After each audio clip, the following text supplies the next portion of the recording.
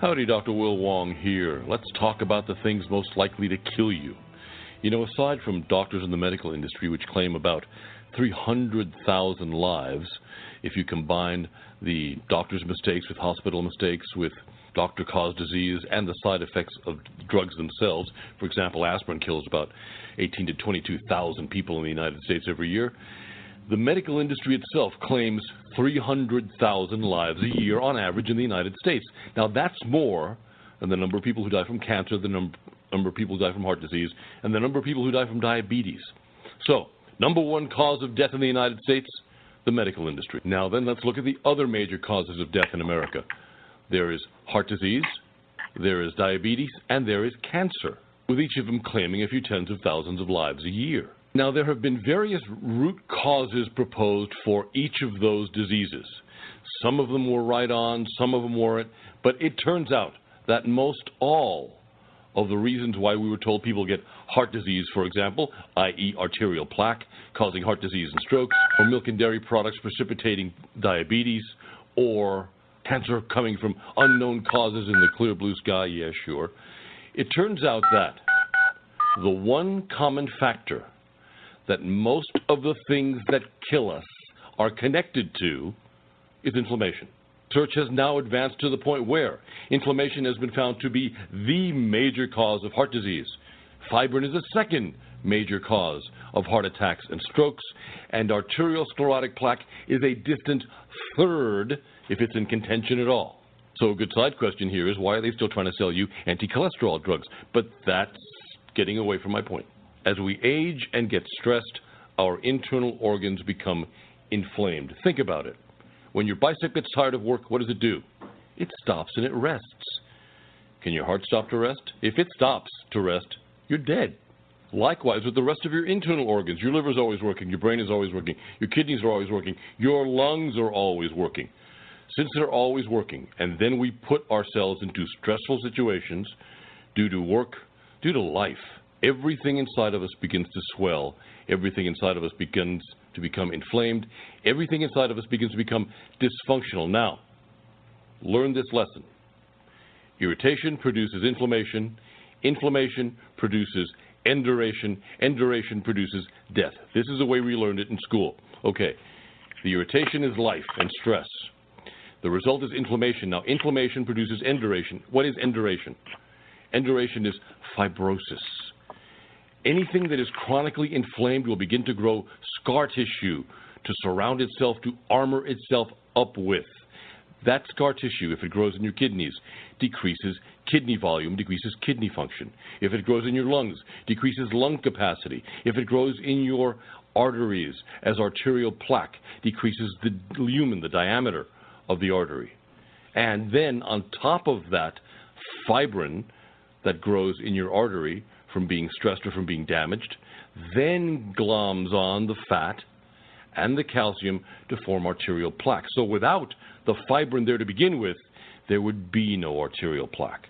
Also, excesses of fibrin float around the blood, and they clog things up. So let's say you've got an adhesion molecule just waiting to glue itself onto something. It'll glue itself onto the fibrin. It will glue itself onto a platelet.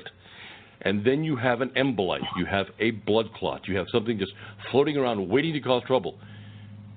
It'll get stuck in an internal organ, like your lungs, and create a pulmonary embolism. If it gets stuck in your brain, it's a stroke, an ischemic stroke, a dry stroke, as opposed to a hemorrhagic stroke. We'll talk about those later. If it gets stuck in a blood vessel in your heart, bingo, you've got a heart attack. If it gets stuck in your extremities, you've got phlebitis or deep vein thrombosis. So that one little bit of fibrin, or those little bits of fibrin, glued onto the adhesion molecules, which glued themselves onto platelets, can cause a variety of different things to go wrong, all from the same source. Now let's trace this back again. Irritation produces inflammation. The inflammation produces fibrosis. The fibrosis produces death. Now, just to give you an example of how we all get fibrosis growing inside of us as we age. If you were in an anatomy class and you had a cadaver of an 18-year-old on one table and a cadaver of an 80-year-old on the other table, and you took out their internal organs, you took out their liver, you took out their kidneys, took out their lungs, took out their brains, you would note that the internal organs of the 18-year-old were full, they looked wet, they had the consistency of very firm Jell-O. You cut through them, it's kind of quiet but firm. Now you cut through the internal organs on the 80-year-old, not only are they about 1/3 the size of those of the 18-year-old, but it feels like cutting through an Italian bread that's been left on the kitchen table for a week. I'm exaggerating, but you get the idea of how fibrosis hardens things. Now, along with that shrinkage, along with that hardening, comes a diminution in function. So as we age and our internal organs fibrose up, it diminishes their function, and in turn, as doctors used to learn in anatomy and med school, fibrosis is what eventually kills us all. But again, I'm getting ahead of myself. Think of every disease name that ends in an itis. Every name of every disease that ends in itis is related to inflammation. And we know now that there are plenty of diseases out there who don't have the itis suffix that still are linked to inflammation as their primary root cause. Now think of all the disease states that end in an osis, with the possible exception of osteoporosis. All of the disease states that end in an osis are fibrosis diseases, diseases in which fibrosis is growing in an organ, fibrosis is growing in an area, that fibrosis is causing trouble.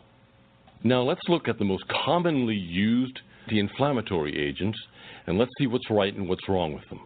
The most commonly used agents are the non-steroidal anti-inflammatory drugs: aspirin, ibuprofen, naproxen, Relafin, Vioxx, Celebrex. Vioxx isn't around anymore because what did it do? It killed people. Oh, okay.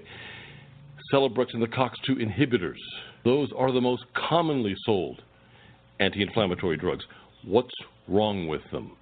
What's wrong with them is that they actually promote the die-off of the liver and the kidneys. Now, the major cause of death from the use of non-steroidal anti-inflammatory drugs is kidney damage, kidney failure, death from kidneys not working.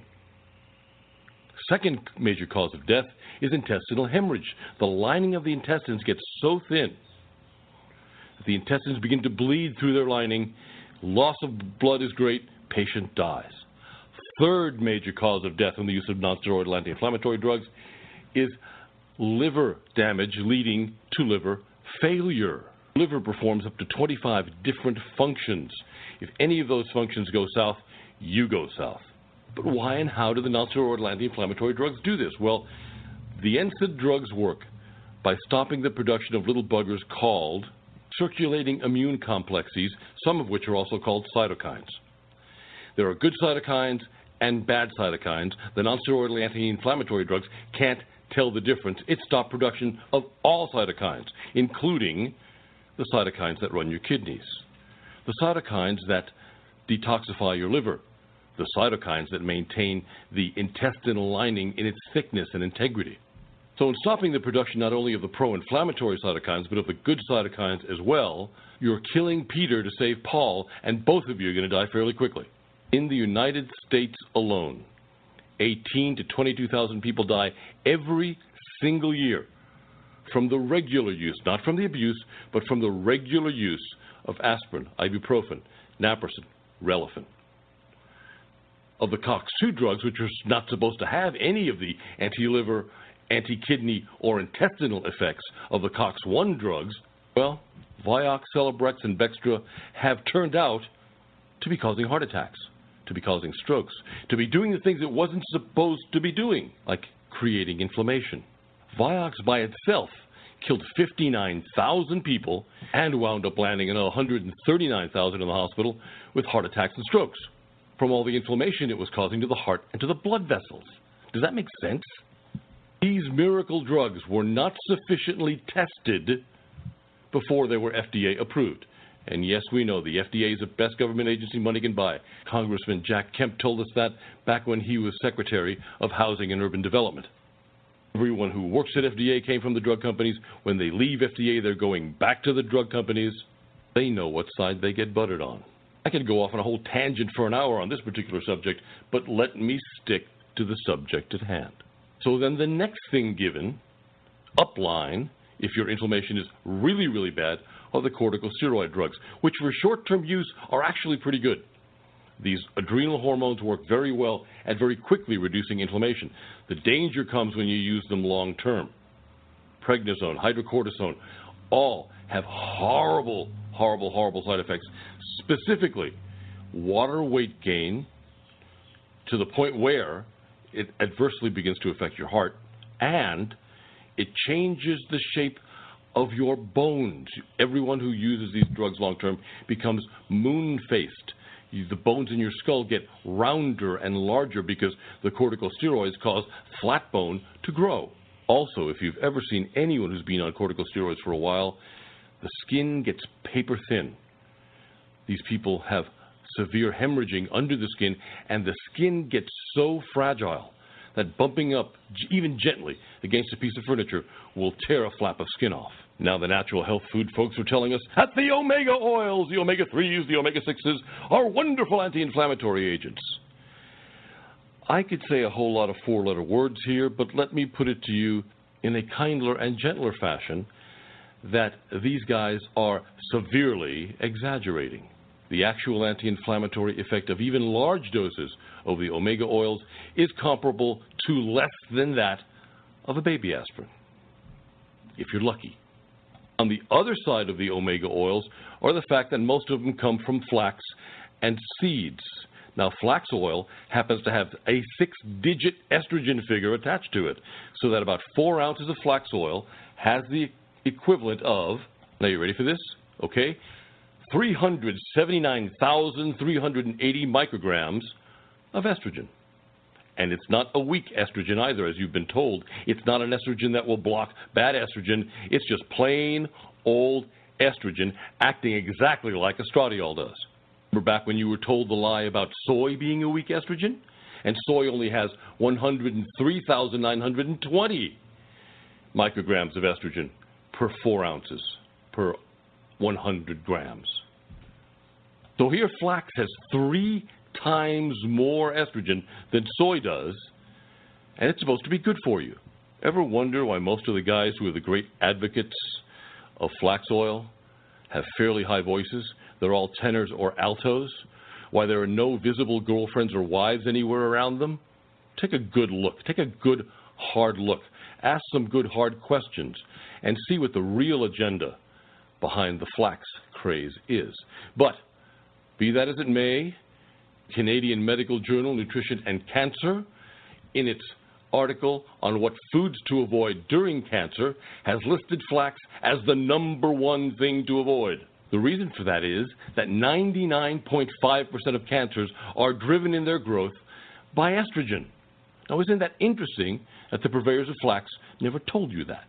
And now the latest in the anti-inflammatory craze, the statin drugs. You know, the statin drugs have failed miserably at preventing heart attacks and strokes. Many of the statin drugs themselves caused heart attacks and strokes, and death by liver failure, kidney failure due to glomerulosclerosis, and rhabdomyolysis was common with the statin drugs. You know, before the advent of the statin drugs, 4 people died worldwide a year from rhabdomyolysis. That's why your muscles begin to dissolve, clogs up your kidneys, kills your kidneys, and plots you're dead.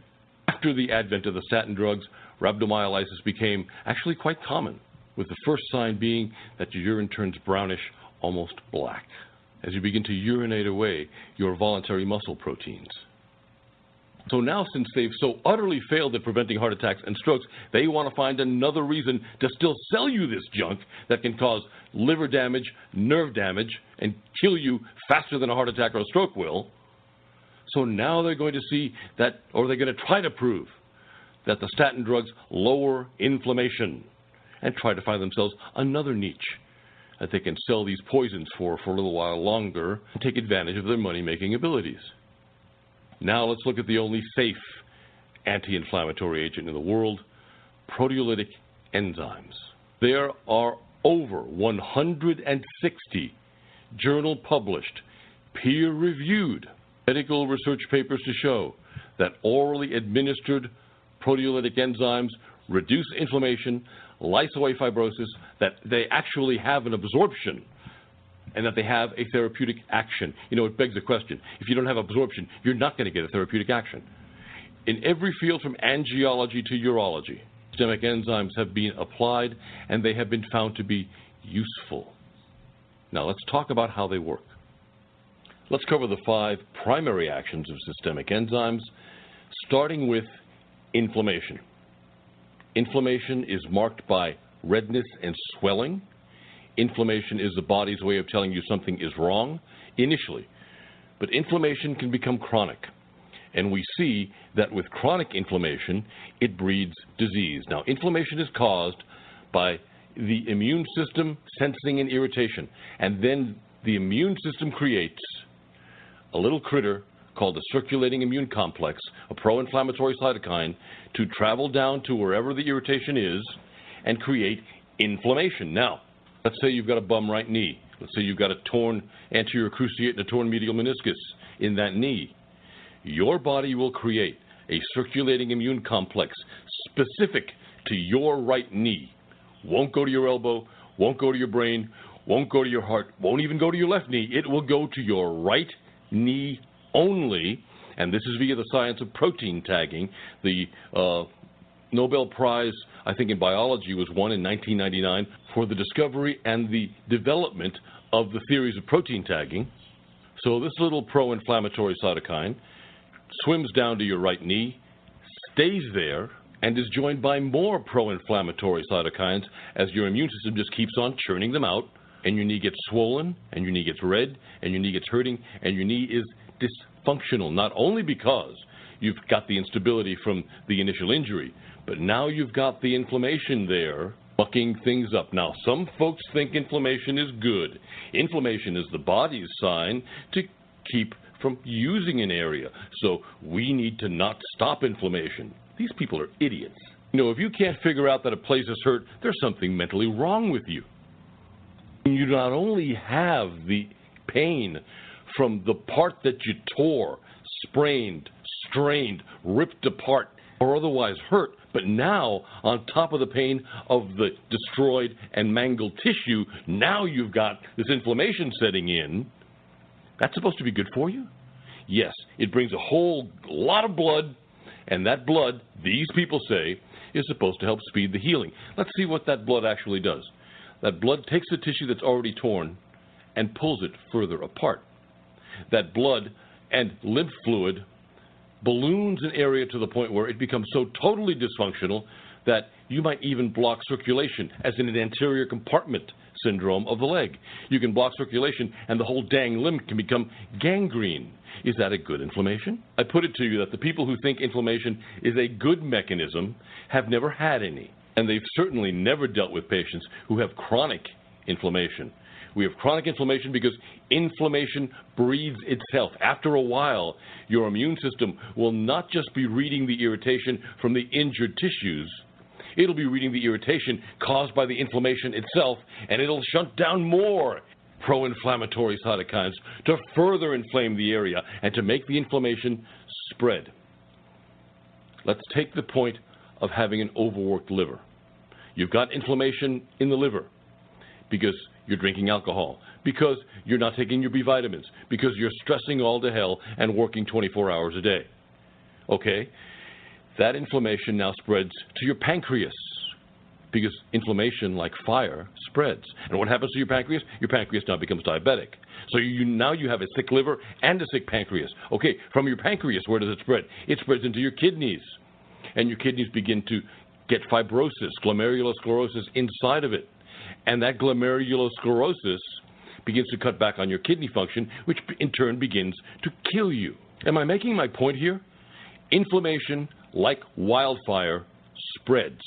There is no such thing on God's green earth as good inflammation. And anyone who thinks inflammation is a useful tool for healing has never had or has never had to deal with patients with either acute inflammation or with chronic inflammation, because both of them can lead to some very bad things.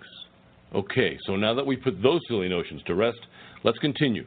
60 years of research and 60 years of clinical experience in German, Central European, Japanese, and Asian medicine show that orally administered proteolytic enzymes do get absorbed despite their huge size. Here in the States, it's still taught that enzymes don't get absorbed, that they get broken down into more simpler proteins. That does not happen. And anyone who is still teaching that silly notion is 60 years out of date. But then again, lots of stuff in American medicine is 30 to 40 to 60 years out of date. But let me not go there either. Let me stick to brass tacks and stick to the subject of enzymes. The enzymes get absorbed through the intestinal wall, go into your bloodstream, and while they're there, again, due to the science of protein tagging, the enzymes can tell the difference between what's floating around inside of you and can tell the difference between an endogenous protein, like your muscles, your internal organs, and an exogenous protein, i.e. a parasite, a piece of steak, or a pro-inflammatory cytokine that your immune system has tagged as an exogenous protein so that your enzymes would know not to let too many of these guys accumulate and would eat them away and would help to control the inflammation. Think of how inflammation was back when you were a kid. You twisted an ankle, swelled up a little bit, your pro-inflammatory cytokines came in, your pancreas was making a ton of proteolytic enzymes back then. You were using proteolytic enzymes up by the tablespoon, and it shunted a good many of these proteolytic enzymes down to the injured area, ate away at most of the pro-inflammatory cytokines, and began the healing process. Because it's been shown in German research that proteolytic enzymes help to speed the healing of tissue. So you were a kid. How long did that twisted ankle last? An hour? 15 minutes? How long was it before you were back in the game? That same level of twisted ankle after the age of 27 would lay you up for 3 weeks. Why? The body makes a finite amount of proteolytic enzymes in a lifetime. We use most of those proteolytic enzymes up by the time we are 25 to 27 years old. At 27, the body begins to dole the proteolytic enzymes out with an eyedropper instead of with a tablespoon because it knows that if it maintains the level of proteolytic enzyme output that it had for the previous 25 years, you'd be dead by the time you were 40. Now, before any of you people, especially you docs, tell me that the body doesn't work that way, think of dopamine. We make a finite amount of dopamine in a lifetime. When you use up your stock of making dopamine, within 3 days of making your last drop of dopamine, you're what? You're in a premorbid condition? Yes, doc. And you are what? You're frickin' stone cold dead. Remember that mechanism? If you don't, please refer back to your Guyton's physiology. Well, the same thing goes for your pancreas. The cells in your pancreas will only work for so long before they begin to die out, just as the cells in the substantia nigra of the brain will work for only so long before they begin to die out and dwindle in their number. And when the cells in the substantia nigra begin to die out, somewhere around 40, 45, you have a 1 to 10% loss of dopamine making every year until death. Likewise, at 27, which we know from the physiology textbooks is the beginning of old age, we have a downturn in the production of proteolytic enzymes by the pancreas, and as the cells reach their limit and begin to die out and they don't reproduce as fast, you have a diminution in the level of proteolytic enzymes seen in the body with each consecutive year. And we know, we can see and feel the effects of the diminution of our own production of proteolytic enzymes because we can feel the inflammation setting in. How many folks out there don't feel worse at 35 than they did at 25 or 27? How many aches and pains begin to set in? How many of those old athletic injuries have come back to revisit you? Look at the downturn in your physical appearance between 27 and 35. Look at what's happening to the wounds when you cut yourself. Back when you were a kid, you'd cut yourself, and the wound would heal with a beautiful, pliable, almost invisible scar. Now what happens? The scar is bumpy, lumpy, hard, full of scar tissue, full of fibrosis, full of keloids, and it's ugly. It's inflexible. Why? We'll get to that when we touch on fibrosis. But the main reason why is because we are making less and less and less of our own proteolytic enzymes than we were before. Guyton's told us that old age began at 27, but it took Dr. Wolf and Dr. Ronsberger to explain why. Now let me briefly here give you a little bit of history on the use of enzymes in medicine. In 1912, Dr. John Beard would use an extract of freshly killed sheep pancreas to treat pancreatic cancer, and he had a very high rate of remission. When the docs in London tried to replicate his studies, they used pancreases from sheep that were not freshly killed. They'd been hanging around for a while, and they got no results, so they declared Dr. Beard a quack.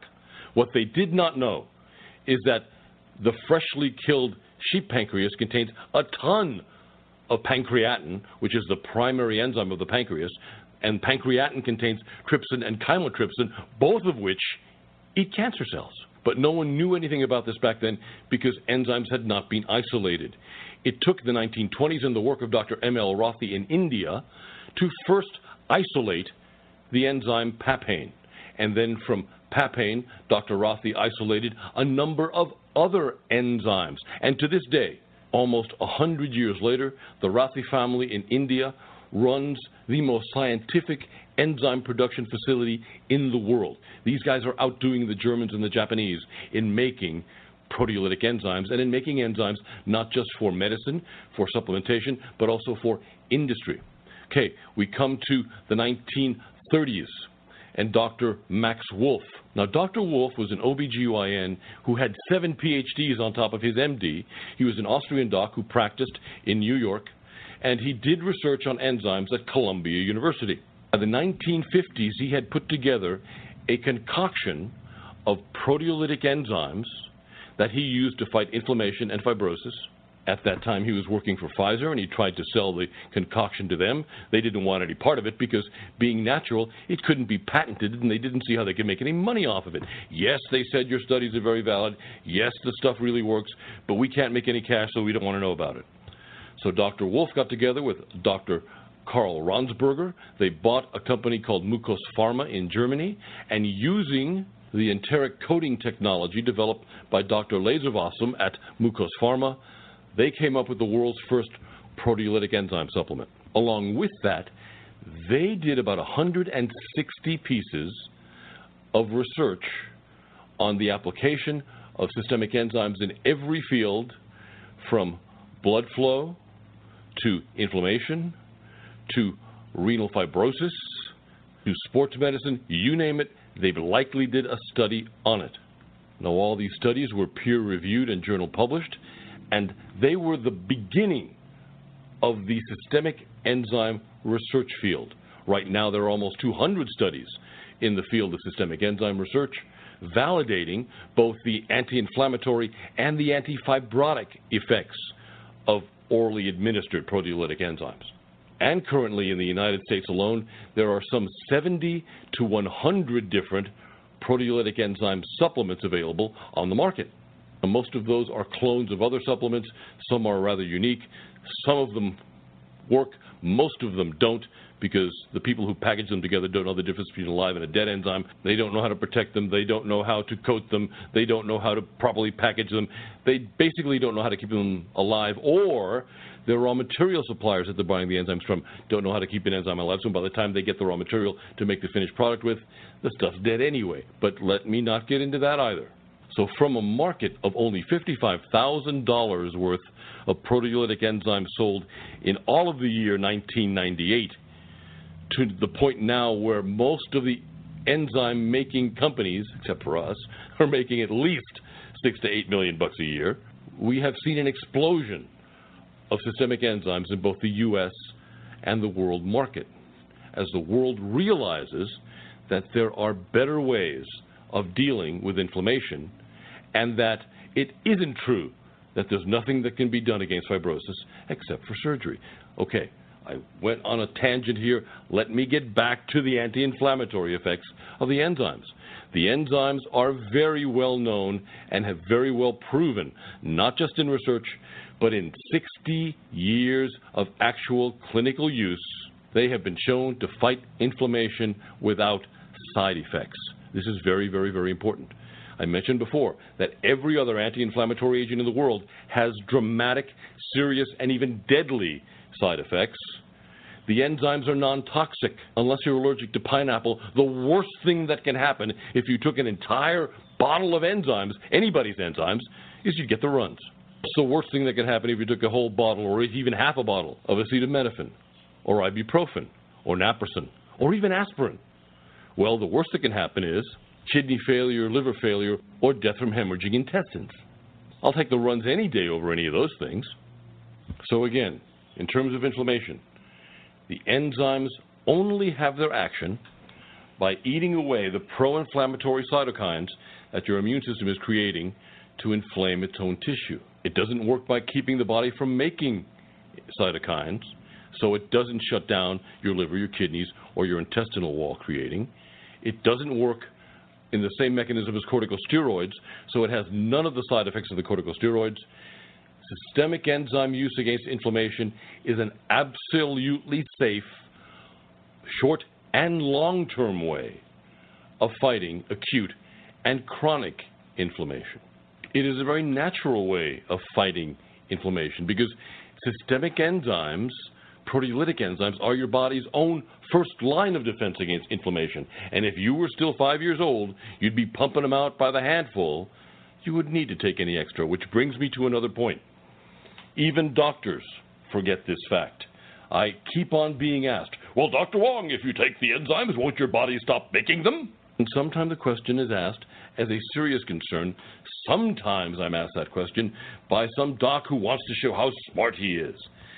And my answer is, you dumbass, don't you remember the difference between the endocrine system and the exocrine system?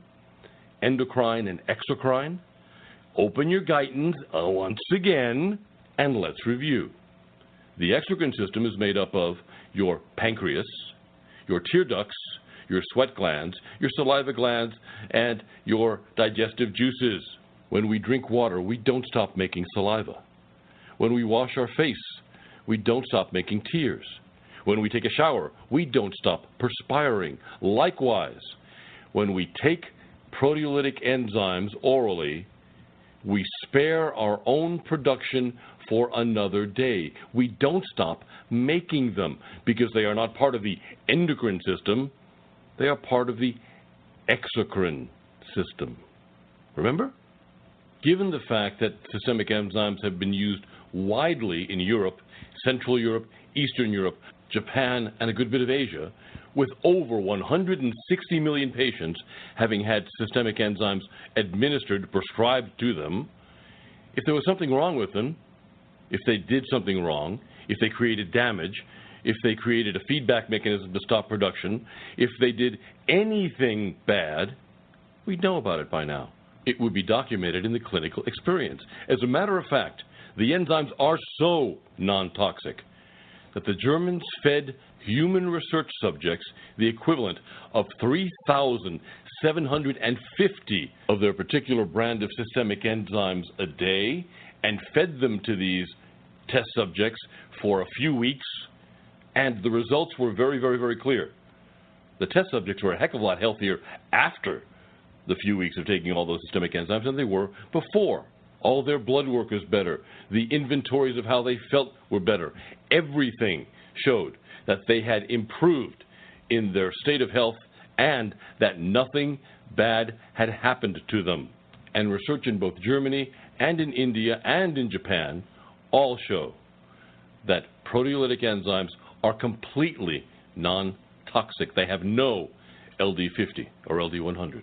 So they are safe for use against chronic inflammation long-term and at high doses. So whether it's an athletic injury with severe and acute inflammation, or it's a long-term inflammation like those that can cause heart disease or diabetes or worse, the use of systemic enzymes, varying the dose, varying the period of time the patient is on it, can work marvelously at lowering or eliminating the inflammation without the need to use the damaging drugs. Now, do not confuse anti-inflammatory effect with a pain-killing effect. The nonsteroidal anti-inflammatory drugs not only lower inflammation via the mechanism of stopping all cytokine production, they are also, in and of themselves, painkillers. And while most pain is caused by inflammation, not all pain is caused by inflammation.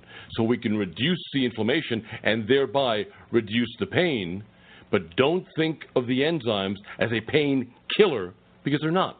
Now, dosing enzymes against inflammation varies from product to product depending on the actual enzymatic action of the product. And for this, don't read the label. The label will tell you nothing about what the product actually does. The label will tell you what the raw material suppliers told the guys who packaged the enzyme about what is supposed to be in the raw material. It's more than likely that the guys who actually packaged the product that you're looking at and the bottle never tested the raw materials to see if they actually had that level of enzymatic action.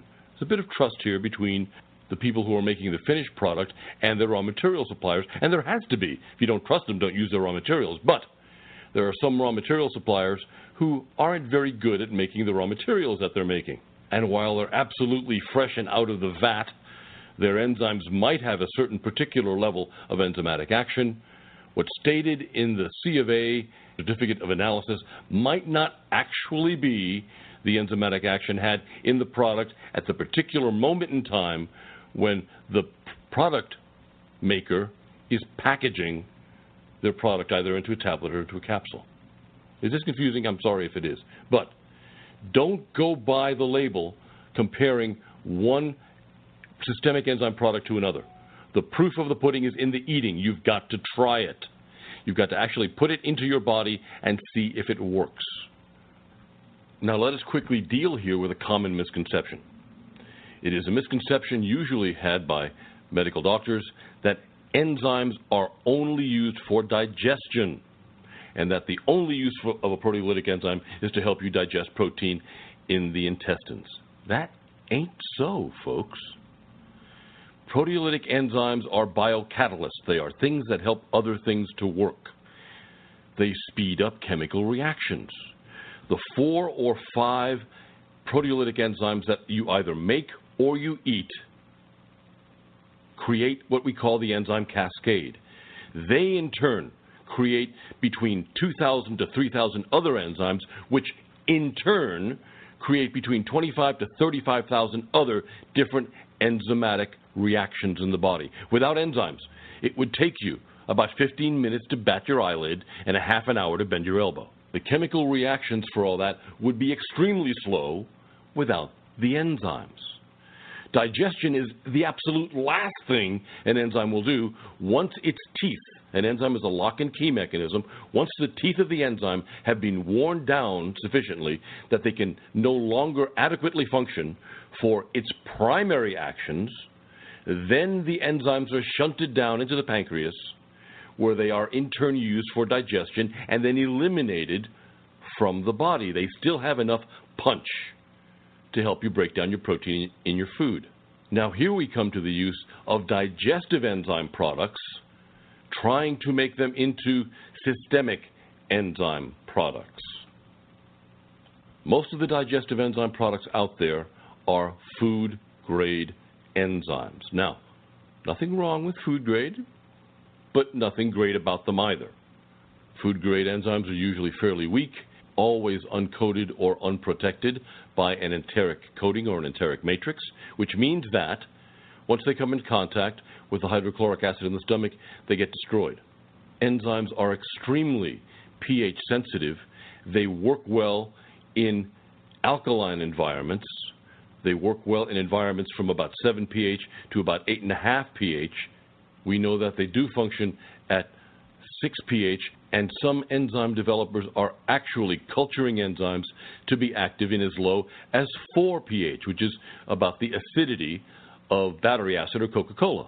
Now, the hydrochloric acid in your stomach is 2 pH, so the enzymes usually get killed by high levels of hydrochloric acid unless they're enterically protected. An enteric coating is a coating of either sugar or an inert polymer that encases the enzyme and protects it so that it can get through your stomach and into your intestines where the environment is alkaline. Your duodenum is about 6.5. the rest of your small intestine into your colon is about 7+ pH, and that is a very friendly environment for the enzymes to have their action in and absorption through. Now, it has to be said that your body in general is composed of seawater and should be in the 7s in terms of pH. We can tell a very sick person by their pH being in the 5s and 4s. All cancer patients, for example, are in 4-point-something pH. Now, I have to touch on one fad that the health food industry is going through now, of advocating a very high pH level of things to get the human body into. I have to say that any pH much over 8.5 is going to be caustic. It's going to be as damaging to the body as a high acid would be, because you get to either end of the pH scale and you have a caustic eroding effect. Ammonia is 9.2 pH. So anyone who will tell you that they have 10 pH water, stay away from that stuff. Also, anyone who tries to measure pH via the kidneys is absolutely frickin' nuts. The kidneys in the stomach are supposed to be acidic. A high level of alkaline, as is seen with excess protein ingestion causing a high ammonia load in the kidneys, cause the kidneys to scar over. Glomerulosclerosis of the kidneys causes lack of renal function. It also boosts your blood pressure. It's one of the two things that increases blood pressure. You don't want your kidneys to get fibrosed over. Now, I am not an advocate of eating low protein levels, but if you eat too high a protein level or try to over-alkalinize your bodies and in turn alkalinize your kidneys, which is supposed to be getting out uric acid, well, if you over-alkalinize your kidneys, you will get a kidney fibrosis and you will have a diminution in kidney function. Now, most folks won't notice a diminution in kidney function unless it's severe. But again, my point is here. Measure your pH from your saliva. You can measure your pH from a drop of blood, but measure your pH from your tears or your sweat. But don't measure your pH levels from urine. Urine is supposed to be acidic, and if you over-alkalinize the body trying to get your urine to be alkaline, your kidneys will suffer. Now let's get back to talking about enzymes here. The natural health food folks will tell you that there are herbs that are natural COX-1 and COX-2 inhibitors that can fight inflammation. And I have to tell you that we have to judge an herb by its action. Just because it's natural don't mean it's safe. Opium and cocaine are natural, don't mean they're safe. Now, turmeric and boswellia have been highly touted as COX-2 anti-inflammatory agents. White willow bark is where aspirin came from. It's a COX-1 anti-inflammatory agent. If they work on the same mechanism of action as the COX-1 and COX-2 drugs, what makes you think that if you take a bunch of this stuff, it won't have the same side effects? Oh, but it's natural, you'll tell me. Just because it's natural doesn't mean it's safe. Look at the mechanism of action. Now, you know, the Germans never figured out the mechanism of action where the enzymes were having their effect on inflammation.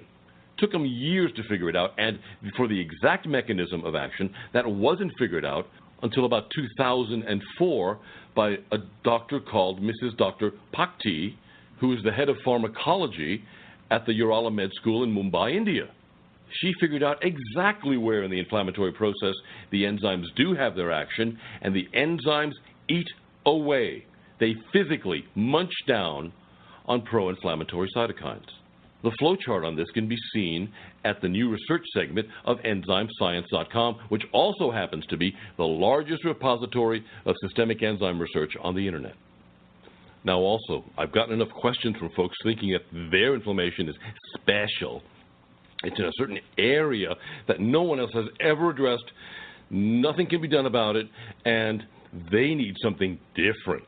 Well, you know, inflammation is inflammation is inflammation. The pro-inflammatory cytokines that are tagged for that particular area are all tagged as exogenous proteins. So the enzymes will work on any inflammation anywhere with no qualifiers. We even know for sure that the enzymes can get past the brain-body barrier by the effect that the enzymes have on brain tumor patients and on patients with spinal stenosis. So the enzymes will work globally. They will work systemically. In other words, they will work body-wide against all types of inflammation anywhere. Now let's get to the second largest killer of man, fibrosis. Most of you likely haven't heard this before. Think about, again, all the diseases that end in the word osis. Those are fibrosis conditions. For example, arterial plaque. When an artery is damaged, strained, or somehow lesioned, it develops a patch over the lesion consisting of scar tissue. That scar tissue forms a spiderweb-like framework around which fat, calcium, and heavy metals glue themselves. They glom themselves onto this framework, and bingo, you've got arterial plaque. You've just broken a limb. You've just had surgery. What happens afterwards? When you get out of the cast, do you have full range of motion? No. Fibrosis has grown over the joint, causing immobility. And you have to break that fibrosis, just like you have to break the fibrosis in your hamstrings to be able to touch your toes to regain full range of motion. Post-op, many patients grow fibrosis, especially in the abdomen region, after a C-section, after abdominal surgery, and that fibrosis grows into the abdominal viscera, into the internal organs, and begins to strangle them off to the point where you've got to go back and get another surgery just to cut through the fibrosis that's choking off your intestines. Or you had that wound, or you had that plastic surgery, and it didn't quite heal right, and you developed this big knobby thing of fibrosis called a keloid because your body wasn't making sufficient proteolytic enzymes to get the excessive fibrin out of the wound as it was healing. Let me explain how wounds heal. First part of wound healing, your body develops this framework, this spider web of fibrin across the wound, from one end of the wound to the other. And then through that spider web of fibrin, think of that spider web of fibrin as the steel structure in a skyscraper. Then through that spider web of fibrin grows the epithelial tissue to fully heal the wound. So fibrin is considered soft connective tissue, and it is the framework for the epithelial tissue that grows through it. Now, think of our skyscraper. You've got the structural steel. And then on that structural steel, you put in the floors, you put in the concrete, you put in the glass, you put in the whatever, to make a building. Now, what would happen if you put in so much structural steel that you couldn't put in the floors, you couldn't put in the walls, you couldn't put in the glass, you couldn't even put in the chairs and the desks and everything else you need to make a proper building? Well, that's about what happens when you develop a keloid. The body sends all this fibrin through the wound, more than you need for the structure to heal itself. And the body depends on the proteolytic enzymes to find the excesses of fibrin, because the body knows exactly how much fibrin is supposed to be per square inch of every part of your body. It's in your programming. And the enzymes are supposed to eat away at the excess of the fibrin so that the tissue can grow through well, and you've got a beautiful, almost invisible wound. When you develop a keloid, you've got this big knobby thing hanging there because you didn't have the enzymes inside of you to eat away at the fibrin to make the wound heal properly. Let me tell you a story. I was speaking to this plastic surgeon. He was in his 50s, and for 40 years, he had a robin's egg-sized keloid on his left hand. He had broken one of his long bones in the hand. It had come through the skin, and right at the knuckle side of the hand, the posterior aspect of the hand, he developed a keloid, and it had been there forever. He personally started using systemic enzymes with his patients to prevent the formation of keloids with them, and he was taking them himself for some arthritic conditions that he had. Well, about 3 to 6 months into taking the systemic enzymes, he gives me a phone call and he tells me a story. He had always had this keloid on his hand, and then one day he was brushing his teeth. His left hand was braced up against the sink, as folks normally do, and he looked down on his left hand, and the keloid wasn't there. He had not noticed the thing slowly being lysed away, but it was so obvious when it wasn't there because it was this big knot on top of his hand for 40 years. He was so excited that he immediately right after he brushed his teeth, got on the phone and gave me a call. Now, to go back for a second and touch on the issue of arterial plaque for a moment, we had a call from this gentleman who had one side of his carotid arteries rotor-rooted out. He was due to have the other side rotor-rooted out for severe growth of arterial plaque. I forget his degree of occlusion, but it was greater than 70. And he got the flu. He had to wait and postpone the surgery until he got over the flu. Well, certain things happened, and he did not get to have the surgery till about 6 months later. When he went to do the prep work for the surgery, his doctor did a Doppler ultrasound, again, to try to determine the size, position, and degree of the occlusion, of the blockage in the other carotid artery. Well, he couldn't find anything. And then he went over all the other arteries he knew where there were blockages, and again, they couldn't find anything. This fellow had been on systemic enzymes for the better part of 6 months, again, to try to cope with some inflammation from his arthritic conditions. And the lipase and the proteolytic enzymes in the systemic enzyme had lysed away, had eaten away all of his arterial plaque, and he didn't have a single occlusion anywhere that his doctor could find on Doppler ultrasound. In another like story, spoke to a gal a good number of years ago whose dad had severe clogging of both of his carotid arteries. He was getting almost no blood to his brain. He had a 95-plus degree of occlusion in his carotid arteries.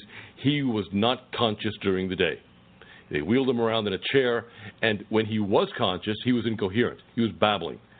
Couldn't say a full sentence, couldn't get out a complete thought, and then he'd go back to sleep again.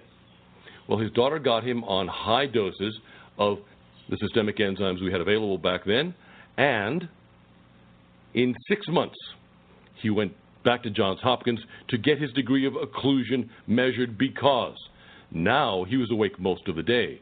Now he was fully conscious most of the day. Now he could make complete sentences. He would have complete thoughts. He would have entire conversations with his kids. And from 90-some-odd% occluded, he was now only 60-70% occluded.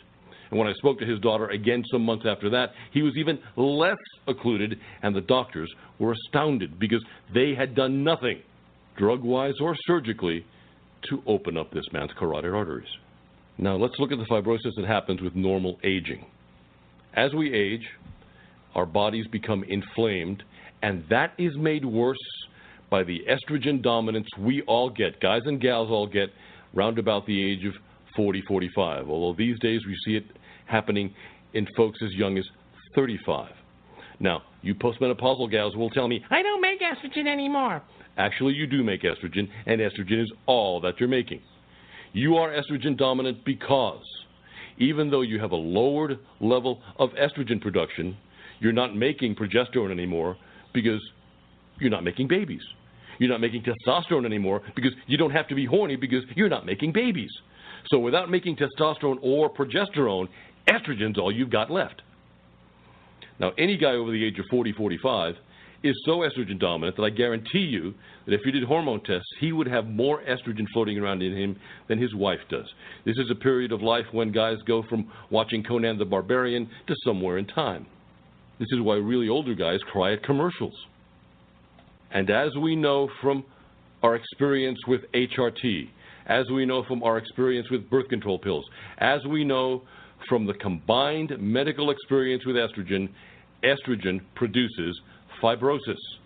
Now, if you tag on all of the extra estrogen that we're getting from soy, from flax, from black beans, from every seed, every pod, every bean, and every pea is a mini uterus and therefore is estrogenic. You know, we've just found out that soy has a ton of estrogen. Well, guess what, folks? Flax has 3 times more estrogen than soy. And all those estrogens are combining together to form inflammation and fibrosis. Folks who are obese, their own fat cells are making more estrogen, and that is the reason why medicine is saying that obese people make hormones to produce inflammation. But they're not telling you what the hormone is because they don't want the liability of telling you what the hormone was if you found out that estrogen causes not only weight gain, as we know from HRT and birth control pills, but estrogen also causes inflammation. As a matter of fact, I will go as far as saying that estrogen is the hormone of planned obsolescence and death, because it is the hormone that leads us to the inflammatory and fibrosis conditions that take us to the point of death.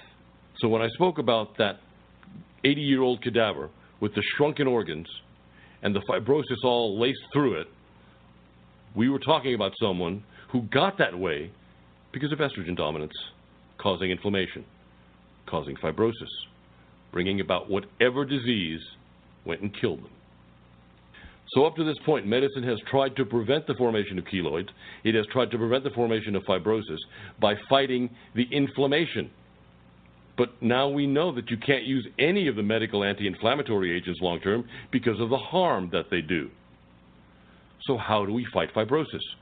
Well, up to now, surgery has been the only way of getting rid of excessive amounts of fibrosis. Let me touch on one more thing. I almost forgot to mention one of the most important forms of fibrosis, which is excesses of fibrin and fibrinogen in the blood. Again, as we age, because of the lack of proteolytic enzymes, a lot of fibrin is found floating around in blood. Now, that fibrin is good. It's waiting to help piece you back together again should you have an injury. It's waiting to rebuild your soft connective tissue inside of your body.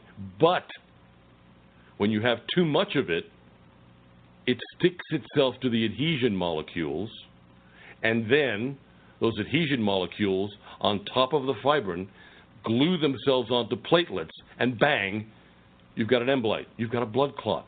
And that can cause everything from phlebitis to deep vein thrombosis to a dry stroke or heart attack. So what can you do about all this fibrosis? What can you do about the adhesion molecules? What can you do about any of this stuff?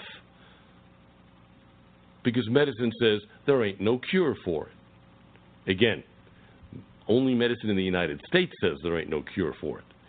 We can lice away at excesses of fibrin. We can lice away at excesses of fibrinogen. We can lice away the adhesion molecules that we don't need via the use of systemic enzymes. Given enough months and enough dosing of systemic enzymes, we can lice away, we can eat away at postoperative scar tissue, at keloids, at arterial plaque. We can lower our level of fibrosis within our internal organs, especially the kidneys. You know, one of the things that I like doing with kidney cyst patients or with glomerulosclerosis, with kidney fibrosis patients, is to tell them to take a tinkle, but don't flush. Wait a half an hour and go back, maybe with a flashlight, and take a look at what's floating at the top of the water there. You'll see little things that look like tiny bits of fiberglass. That's all the fibrin that has been eaten away from the glomeruli that is now floating in the urine because the body got rid of it. Now let me explain something here. The glomeruli are the filtering fingers of the kidneys. And I want you to think about your fingers sweating, because that's about the way the mechanism is. Your blood pressure forces fluid through these fingers, and the fluid virtually sweats through these little fingers and then drops into your kidney. The fingers are the filters for the fluid. They filter out the uric acid and the metabolic wastes from the blood. Now, what would happen if you put a partial rubber glove over your fingers? You wouldn't be able to sweat as much, would you? The sweat wouldn't get out. So what would your heart have to do? Your heart would have to increase the pressure on your bloodstream to force the same level of fluid through a smaller filtering space. Your kidneys demand a constant level of inflow and outflow in order to maintain proper health, in order not to dry up, because the drier it gets, the more fibrosis it gets. The wetter it gets, if it gets too wet, then it gets backed up, it develops infections. So your kidneys don't like it to be too wet or too dry, they want to be just right. And in order to maintain that just right moisture in the face of glomerulosclerosis, then it needs to increase the blood pressure to get the same amount of fluid filtered through a smaller size filtering medium. And this is the second reason for high blood pressure. By the way, the first reason for high blood pressure is occlusion in the peripheral microcirculation system. In other words, you've got little tiny fibrin clogs in your little itty-bitty blood vessels in your arms and legs. And, you know, something, the enzymes can take care of that too. One of the messages we always get from gals who've had poor circulation, cold hands and feet, who start using the enzymes, is that they tell us that they feel this itching in their skin, like 1,000 ants are under it, or they might have an ache, or they might have this pins and needles effect. And then all of a sudden, within a week or two, gosh, their husbands don't recoil when they go to warm their feet on them anymore because their feet aren't cold. Their hands aren't cold. They're pinker. They have better circulation. And you could show this, actually, through imaging, that the limbs do have better circulation. On top of that, once the blood vessels in the peripheral vascular system have been opened, guess what? Blood pressure drops. Now, if you combine that with building miles and miles and miles of new blood vessels via strength training exercise, you've got a slam-bam double whammy of a combination for reducing caused by peripheral vascular resistance. But getting back to fighting visceral fibrosis. When we use systemic enzymes, for example, with a liver cirrhosis patient. Now, the liver is the most regenerative organ in the body. The kidneys won't rebuild, your brain won't rebuild, your heart won't rebuild, your thyroid will not rebuild, your liver will rebuild. So, we can use the enzymes to lyse away at the scar tissue, the fibrosis, that's part of cirrhosis. We can use the lipase in the enzymes to eat away at the fatty deposits that have grown in the liver. If we throw in B-complex vitamins, if we throw in zinc at 100 to 200 milligrams a day, if we throw in protein at 1 gram per kilo of body weight, we can cause that liver to spur its regeneration. Now, over and above that, if we do IV ozone on that sick liver, it will heal itself faster than anything you've ever seen. And I have personally known of 2 liver transplant candidates who avoided needing the transplant because they did such a therapy. Now let's touch on some of the fibrosis conditions. Let's start with fibromyalgia. Right now, fibromyalgia is not classified as a fibrotic disease. Initially, it was classified as a fibrotic disease because the in vivo muscle biopsies that were done on the tissue that was hurting found an excessive amount of fibrosis in the tissue. I can also tell you that all fibromyalgia patients are severely estrogen dominant and have a high level of markers for inflammation, otherwise known as C-reactive proteins and homocysteines, in their blood, showing that they have a high level of inflammation to go along with their high levels of estrogen and high levels of fibrosis. Now, as most any fibromyalgia patient will tell you, their pain cannot be quenched by the use of nonsteroidal anti-inflammatory drugs, corticosteroids, or even the opiates. Why? This is the reason why most MDs think that these patients are absolutely raving nuts, because everything they throw at it that should take away their pain isn't. But they're not thinking. They're not remembering a kind of pain that cannot be taken away by any of the pain medications. They're not thinking back to their cardiology, for example. In cardiology, a patient who's had a heart attack is not given pain meds, even though the pain in his chest is so bad. And the reason why he's not given pain meds is because the docs know it's not going to do a damn bit of good, because the pain is caused by ischemia. Ischemia is a lack of oxygen and adenosine triphosphate. That's the sugar that our body runs on. When you lack oxygen and adenosine triphosphate, you get pain. The best example of this I can give you is something you've all done. When you were kids, you all put strings or rubber bands around your wrists and you cut off the circulation to your hand. What happened to your hand? First it went numb, right? Didn't feel much. But then as you tried to move it, it began to ache. And the longer you kept restricting the blood flow while you were trying to move, the more it ached and the worse the pain got. That is the pain of ischemia. You weren't getting any oxygen. You weren't getting any more adenosine triphosphate. Your body was anoxic. That tissue part was anoxic. and it was screaming at you. Right at that moment in time, you could have mainlined heroin. You could have injected heroin into that aching hand, and it wouldn't have done a damn thing.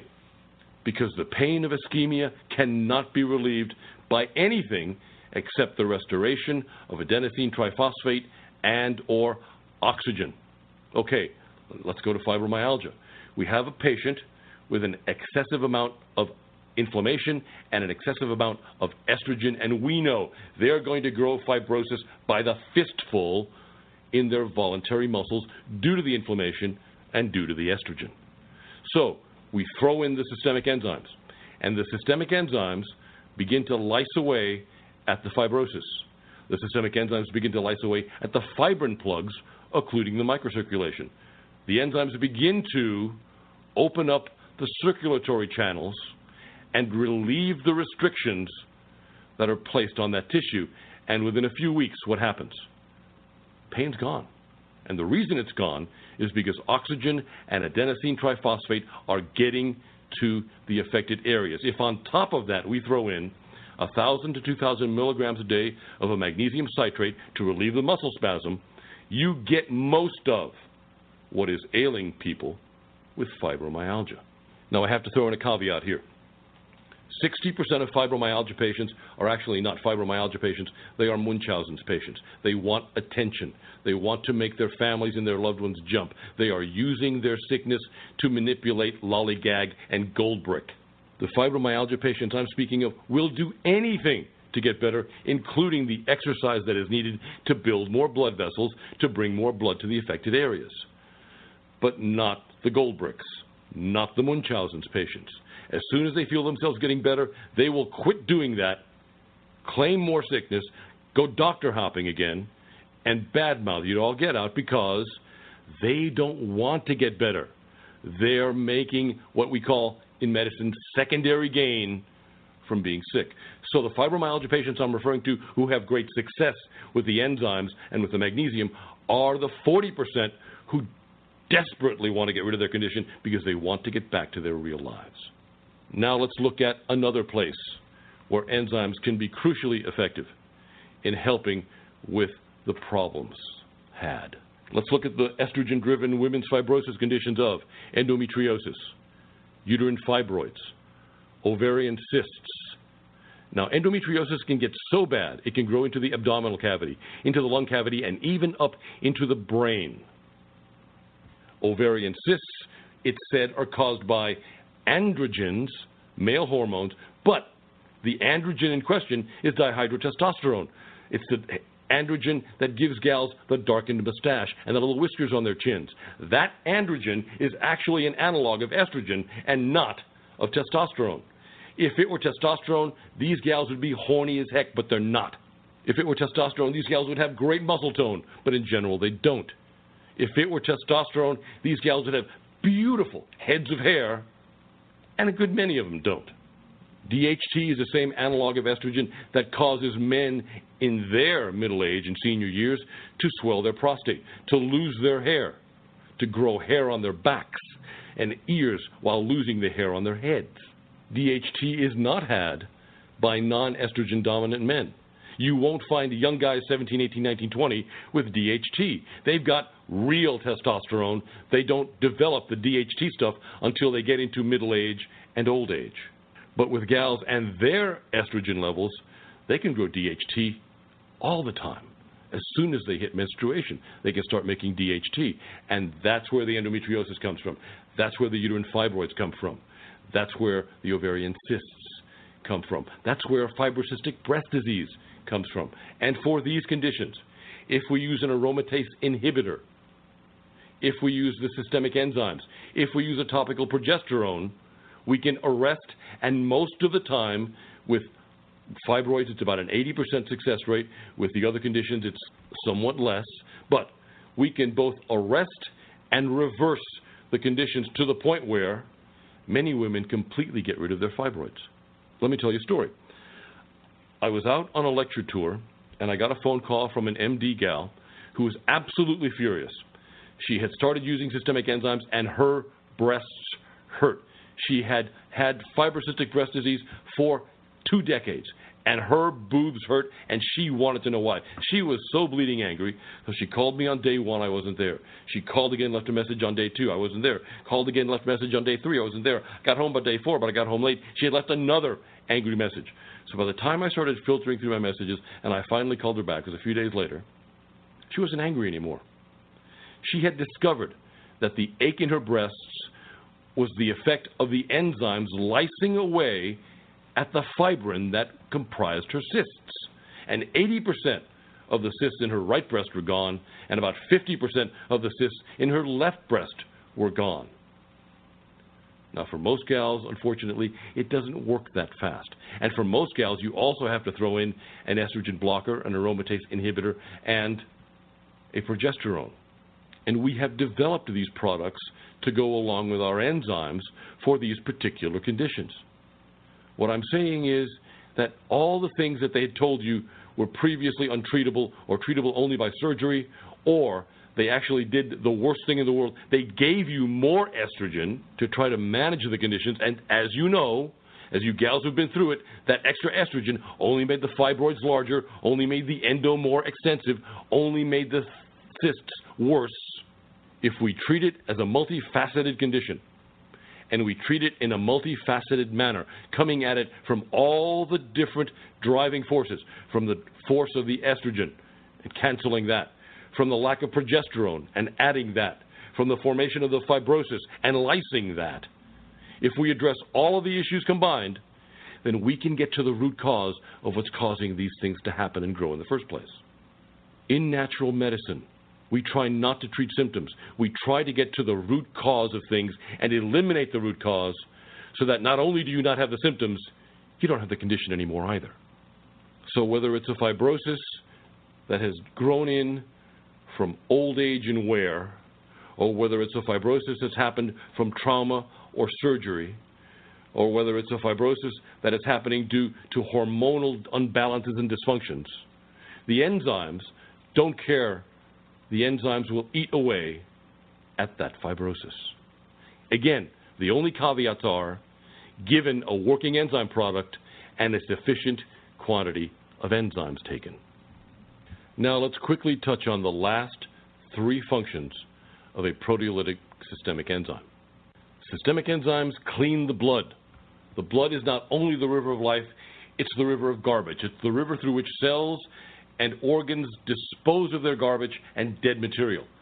Enzymes improve circulation by eating the excess fibrin that causes blood to sometimes get as thick as ketchup or yogurt, and creating the perfect environment for the formation of clots. We talked about this before. All of this material is supposed to be cleaned out by the liver on first pass, or the first time it goes through the liver. But given the sluggish and near toxic state that most everybody's liver is in these days, that seldom happens. So the sludge remains in the blood, waiting for the liver to have enough free working enzymes to clean out, to eat away all the trash, all the dead debris, all the excessive fibrin, all the sedimentation that's in the blood. These days, that can take days or sometimes weeks. When systemic enzymes are taken, they stand ready in the blood to take the strain off the liver by cleaning excessive fibrin from the blood, reducing the stickiness of blood cells. We talked about this before. The enzymes will eat away at the adhesion molecules. These 2 alone will minimize the leading cause of stroke and heart attacks, which is blood clots. It will break down the dead material small enough that it can immediately pass into the bowel, and from the bowel right out of you. It will clean the Fc receptors of the white blood cells. The Fc receptors are the little grabbing hands that tear apart germs and stuff and improve the white blood cell's ability to fight off infection. A white blood cell attacks a germ with its Fc receptors. I want you to think about these little claw hands like a lobster or a crab almost on this little round cell. And all these Fc receptors go after the bug, go after the germ, and they tear it apart. And then the Fc receptors hang on to that debris that they just tore apart. The white blood cell goes to the liver. The proteolytic enzymes clean this stuff, eat away the stuff from the Fc receptors. Then that white blood cell goes back into the general circulation again to fight and kill another bug. But if it takes a long time for the enzymes to clean away the dead debris, the dead germ debris from the Fc receptor, how long is it going to take for that white blood cell to get back online and instead of being a garbage man, go back to being a soldier? The higher your level of proteolytic enzymes are, the faster that white blood cell can go from being a dustman back to being a soldier. Now, in this vein, we have to warn folks who are using Coumadin, warfarin, or heparin, the prescription blood thinners, not to use systemic enzymes unless you are on medical supervision, because the enzymes help these drugs to work faster and better. In Germany, they wean patients off of these drugs and onto the enzymes, and the process of doing that takes a few weeks worth of doing and a bunch of ProTime tests as they winnow down the drug and increase the enzyme. They take a ProTime test, winnow down the drug again, increase the enzymes again, take another ProTime test until they get to the point where the patient is where it should be in terms of blood viscosity. So unless you have that kind of supervision and you're on warfarin, coumarin, or heparin, do not use systemic enzymes. Now, the next thing the enzymes do is that they act as an adaptogen modulating immune function. If the enzymes find that the immune function is down too low, it will boost it up. If the enzymes find that the immune system is up too high, it will downshift it, and it will eat away at the antibody the immune system is creating to attack its own tissue. Germany uses systemic enzymes almost exclusively in the treatment of autoimmune conditions, of MS, of lupus, of rheumatoid arthritis. They rarely use the very side effect prone and even deadly drugs we use here in the States against all those autoimmune conditions. Now, I have to say that they've also done research in Germany and Eastern Europe on the use of systemic enzymes with transplant patients who are getting immune suppressive drugs, and it has been found that the enzymes do not undo the immunosuppression, even though they can, in some instances, act as immune system boosters. The enzymes do not undo those drugs, and in transplant patients who have used systemic enzymes, their transplants have much less in the way of scar tissue growing through them, and they last longer. For example, kidney transplant patients who are diabetic. In other words, the diabetes has killed their own set of kidneys. They got another donor kidney. It goes in. The fibrosis usually grows back in and kills these patients within 3 years. So typically, diabetic kidney transplant patients only last an extra 3 years. With the use of systemic enzymes, I personally know of diabetic kidney transplant patients who are in their 7th or 8th year of survival, and they are doing just grand. Now, the last thing that systemic enzymes do is that they are mild antivirus and antibacterial agents. A virus replicates in the body via latching on to your DNA and replicating itself. When a virus takes over your cell, that cell no longer belongs to you. It belongs to the virus. And if you think of an hourglass, when 50% of your cells belong to the viruses, you're dead. Now, a virus latches on to your cells via its exterior protein coating. It's called an isoprene bond. And when that coating glues itself onto your cells, and then the virus eats through your cell wall, bonds to your DNA, it makes more of itself. It replicates itself, and it increases what's known as the viral load. Anything that can prevent that isoprene bond from happening will reduce your viral load. Well, the enzymes see viruses as an exogenous protein, which is exactly what they are. It will begin to eat away at the exterior protein coating of a virus, rendering that bit of virus inert. The Germans found when they fed large doses of systemic enzymes to their HIV patients that their overall viral load plummeted. And by good amount, I'm talking to up to 200 or 300 pills a day of that particular product that they were using. When we use systemic enzymes with chronic fatigue patients who happen to be chronic mononucleosis patients, we see that their level, their titers for their Epstein-Barr virus goes down. So we know that this effect happens. The other thing, the other way of fighting bugs is fighting bacteria. Now, bacteria is an exogenous protein. When it floats through the system and runs up against a proteolytic enzyme, the enzyme recognizes it as a bacterial agent, as an exogenous protein, and simply eats it. Now, as I said, these actions are mild, but when combined with antiviral agents such as isoprinosine, such as Valtrex, when combined with antibiotics, what the researchers have found is that there is not only a greater increase in the absorption and utilization of the medications, but they can almost cut the medications that were needed to be prescribed in half because the enzymes are doing about half the work. It has been the case for nigh on 50, 60 years in Germany, Central and Eastern Europe, and in Asia that antibiotics are routinely blended with proteolytic enzymes because they know that when you blend them with the proteolytic enzymes, there is an increase in the absorption and the utilization of the antibiotic. And here I have to say that though we want to see the systemic enzymes taken on a fairly empty stomach, it doesn't have to be an absolutely empty stomach. What we try to keep the enzymes away from is a lot of protein, because when taken at the same time as a lot of protein, the enzymes will go into digesting that protein and not get absorbed through the intestinal wall and into your bloodstream.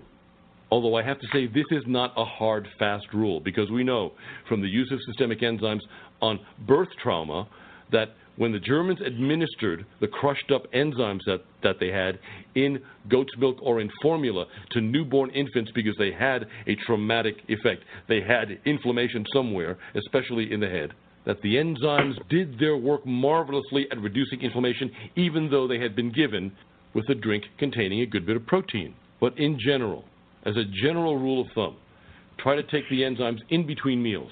If you can't figure out what in between meals means, as many people can't, think about this: 30 minutes before or 60 minutes after a meal.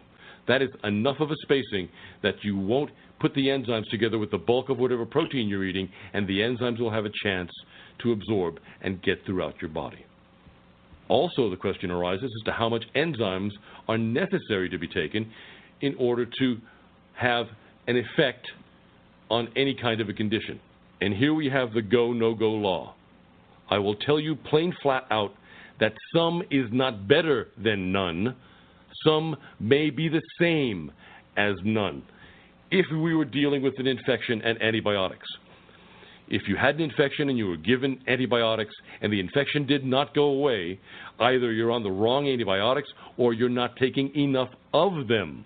And if you do boost the amount of antibiotics that you're taking, guess what? The infection gets killed and goes away. If you're taking vitamins and you're doing the regular RDA type vitamins, you're not getting a damn thing because you're not getting a physiologically meaningful dose of vitamins to create a physiological change. In other words, you're not taking enough of anything to stimulate anything else. That go, no-go law applies for enzymes. If you take below a certain level of proteolytic enzymes, nothing happens. If you take above a certain level of proteolytic enzymes, everything happens. And this is one of the problems with the older formulas of systemic proteolytic enzymes. You have to take an awful hell of a lot of them. Without naming names, of the first product I used to use, for all my various aches and pains, for all my various old jock injuries, for all my skydiving injuries, all my martial arts injuries, all the damage I had done to myself from years of sparring and weightlifting, I was taking 60 to 80 tablets of that particular product a day. Of the second proteolytic enzyme product that I used, I was taking 30 to 40 capsules of that particular product a day. I got sick of doing that. So we developed our own systemic enzyme product so that I could take less of it. And to do that, I had to make it as strong as I possibly could. You know, when I was in Germany studying enzymes, I asked the fellow who owned the particular enzyme company that I was there studying with, I asked him, "Doctor, could we make this product any stronger? Could we add more enzymes per tablet?" And he said, "Yeah, but then we wouldn't sell as many pills." So I came at this from an entirely different point of view. I personally wanted to take less pills. I personally wanted to have the strongest, most kick-ass proteolytic systemic enzyme product in the world, and I wanted to make it affordable. So getting together with a pharmacologist who had been the founding pharmacologist at the first proteolytic enzyme company in Germany, getting together with him, we developed a product based on not only the old formulas, but on modern enzyme science. And it was the strongest proteolytic enzyme on the planet. And then a couple of years on, I improved it to the point where I almost cost myself money because some folks found that they could take even less of a dose than they were taking before. It would do them as much good as the higher dose of the old product, and they found that a bottle lasted them longer. And honestly, when we reformulated the Zymessence, I knew that that might happen, but we did it anyway. Our standard recommended dose for Zymessence isn't 20, 30, 40, 50 a day. Now, most bottles of most of the other products don't tell you those doses. They tell you can make do with 1 to 3 a day. You go ahead and try that and see if anything happens. The proof of the pudding is in the eating. You keep on taking those products, keep on increasing the dose every day until you feel it doing something for you in reducing your inflammation, or until a few weeks down the road you see that it's cut back on your fibrosis. But of our enzymes, 1 capsule 3 times a day is most all anybody will ever need, unless you have a building fall on you or you get hit by a bus. And don't think that you could look at the numbers on a label of a systemic enzyme product and figure out which one will actually work and which one is the strongest. The proof of the pudding is definitely in the eating. I challenge you, try everyone else's enzymes first. Take as much of them as you think you need to take to have a quenching in whatever inflammation you've got, to have a change in whatever fibrosis conditions you have. And after you get tired of doing that or you run out of money, try Zymessence at 3 capsules a day. Now, in all honesty, we do have some folks using the Zymessence who have had to use 6 capsules a day.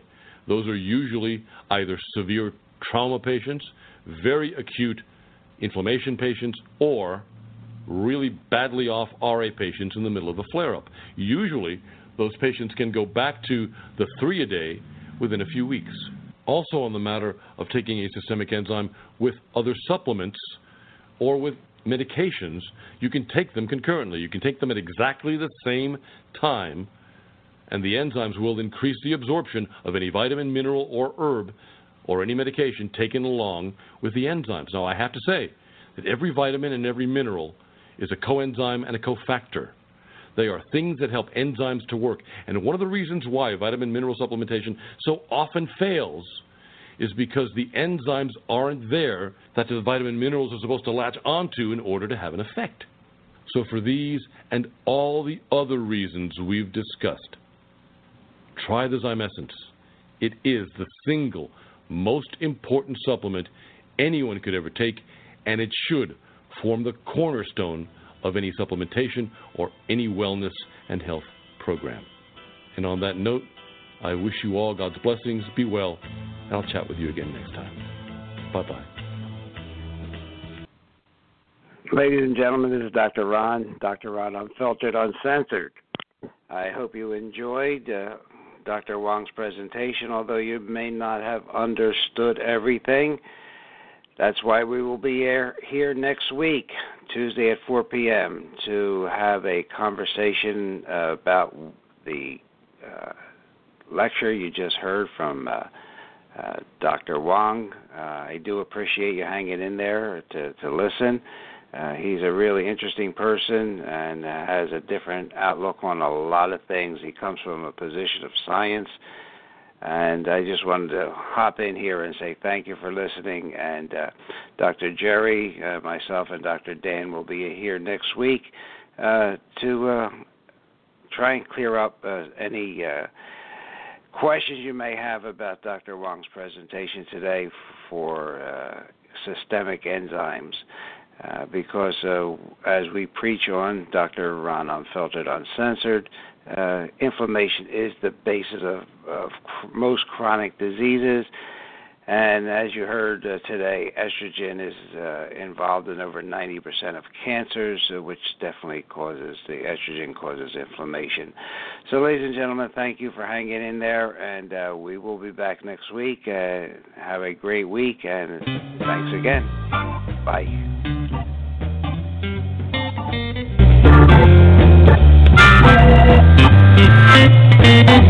Thank you.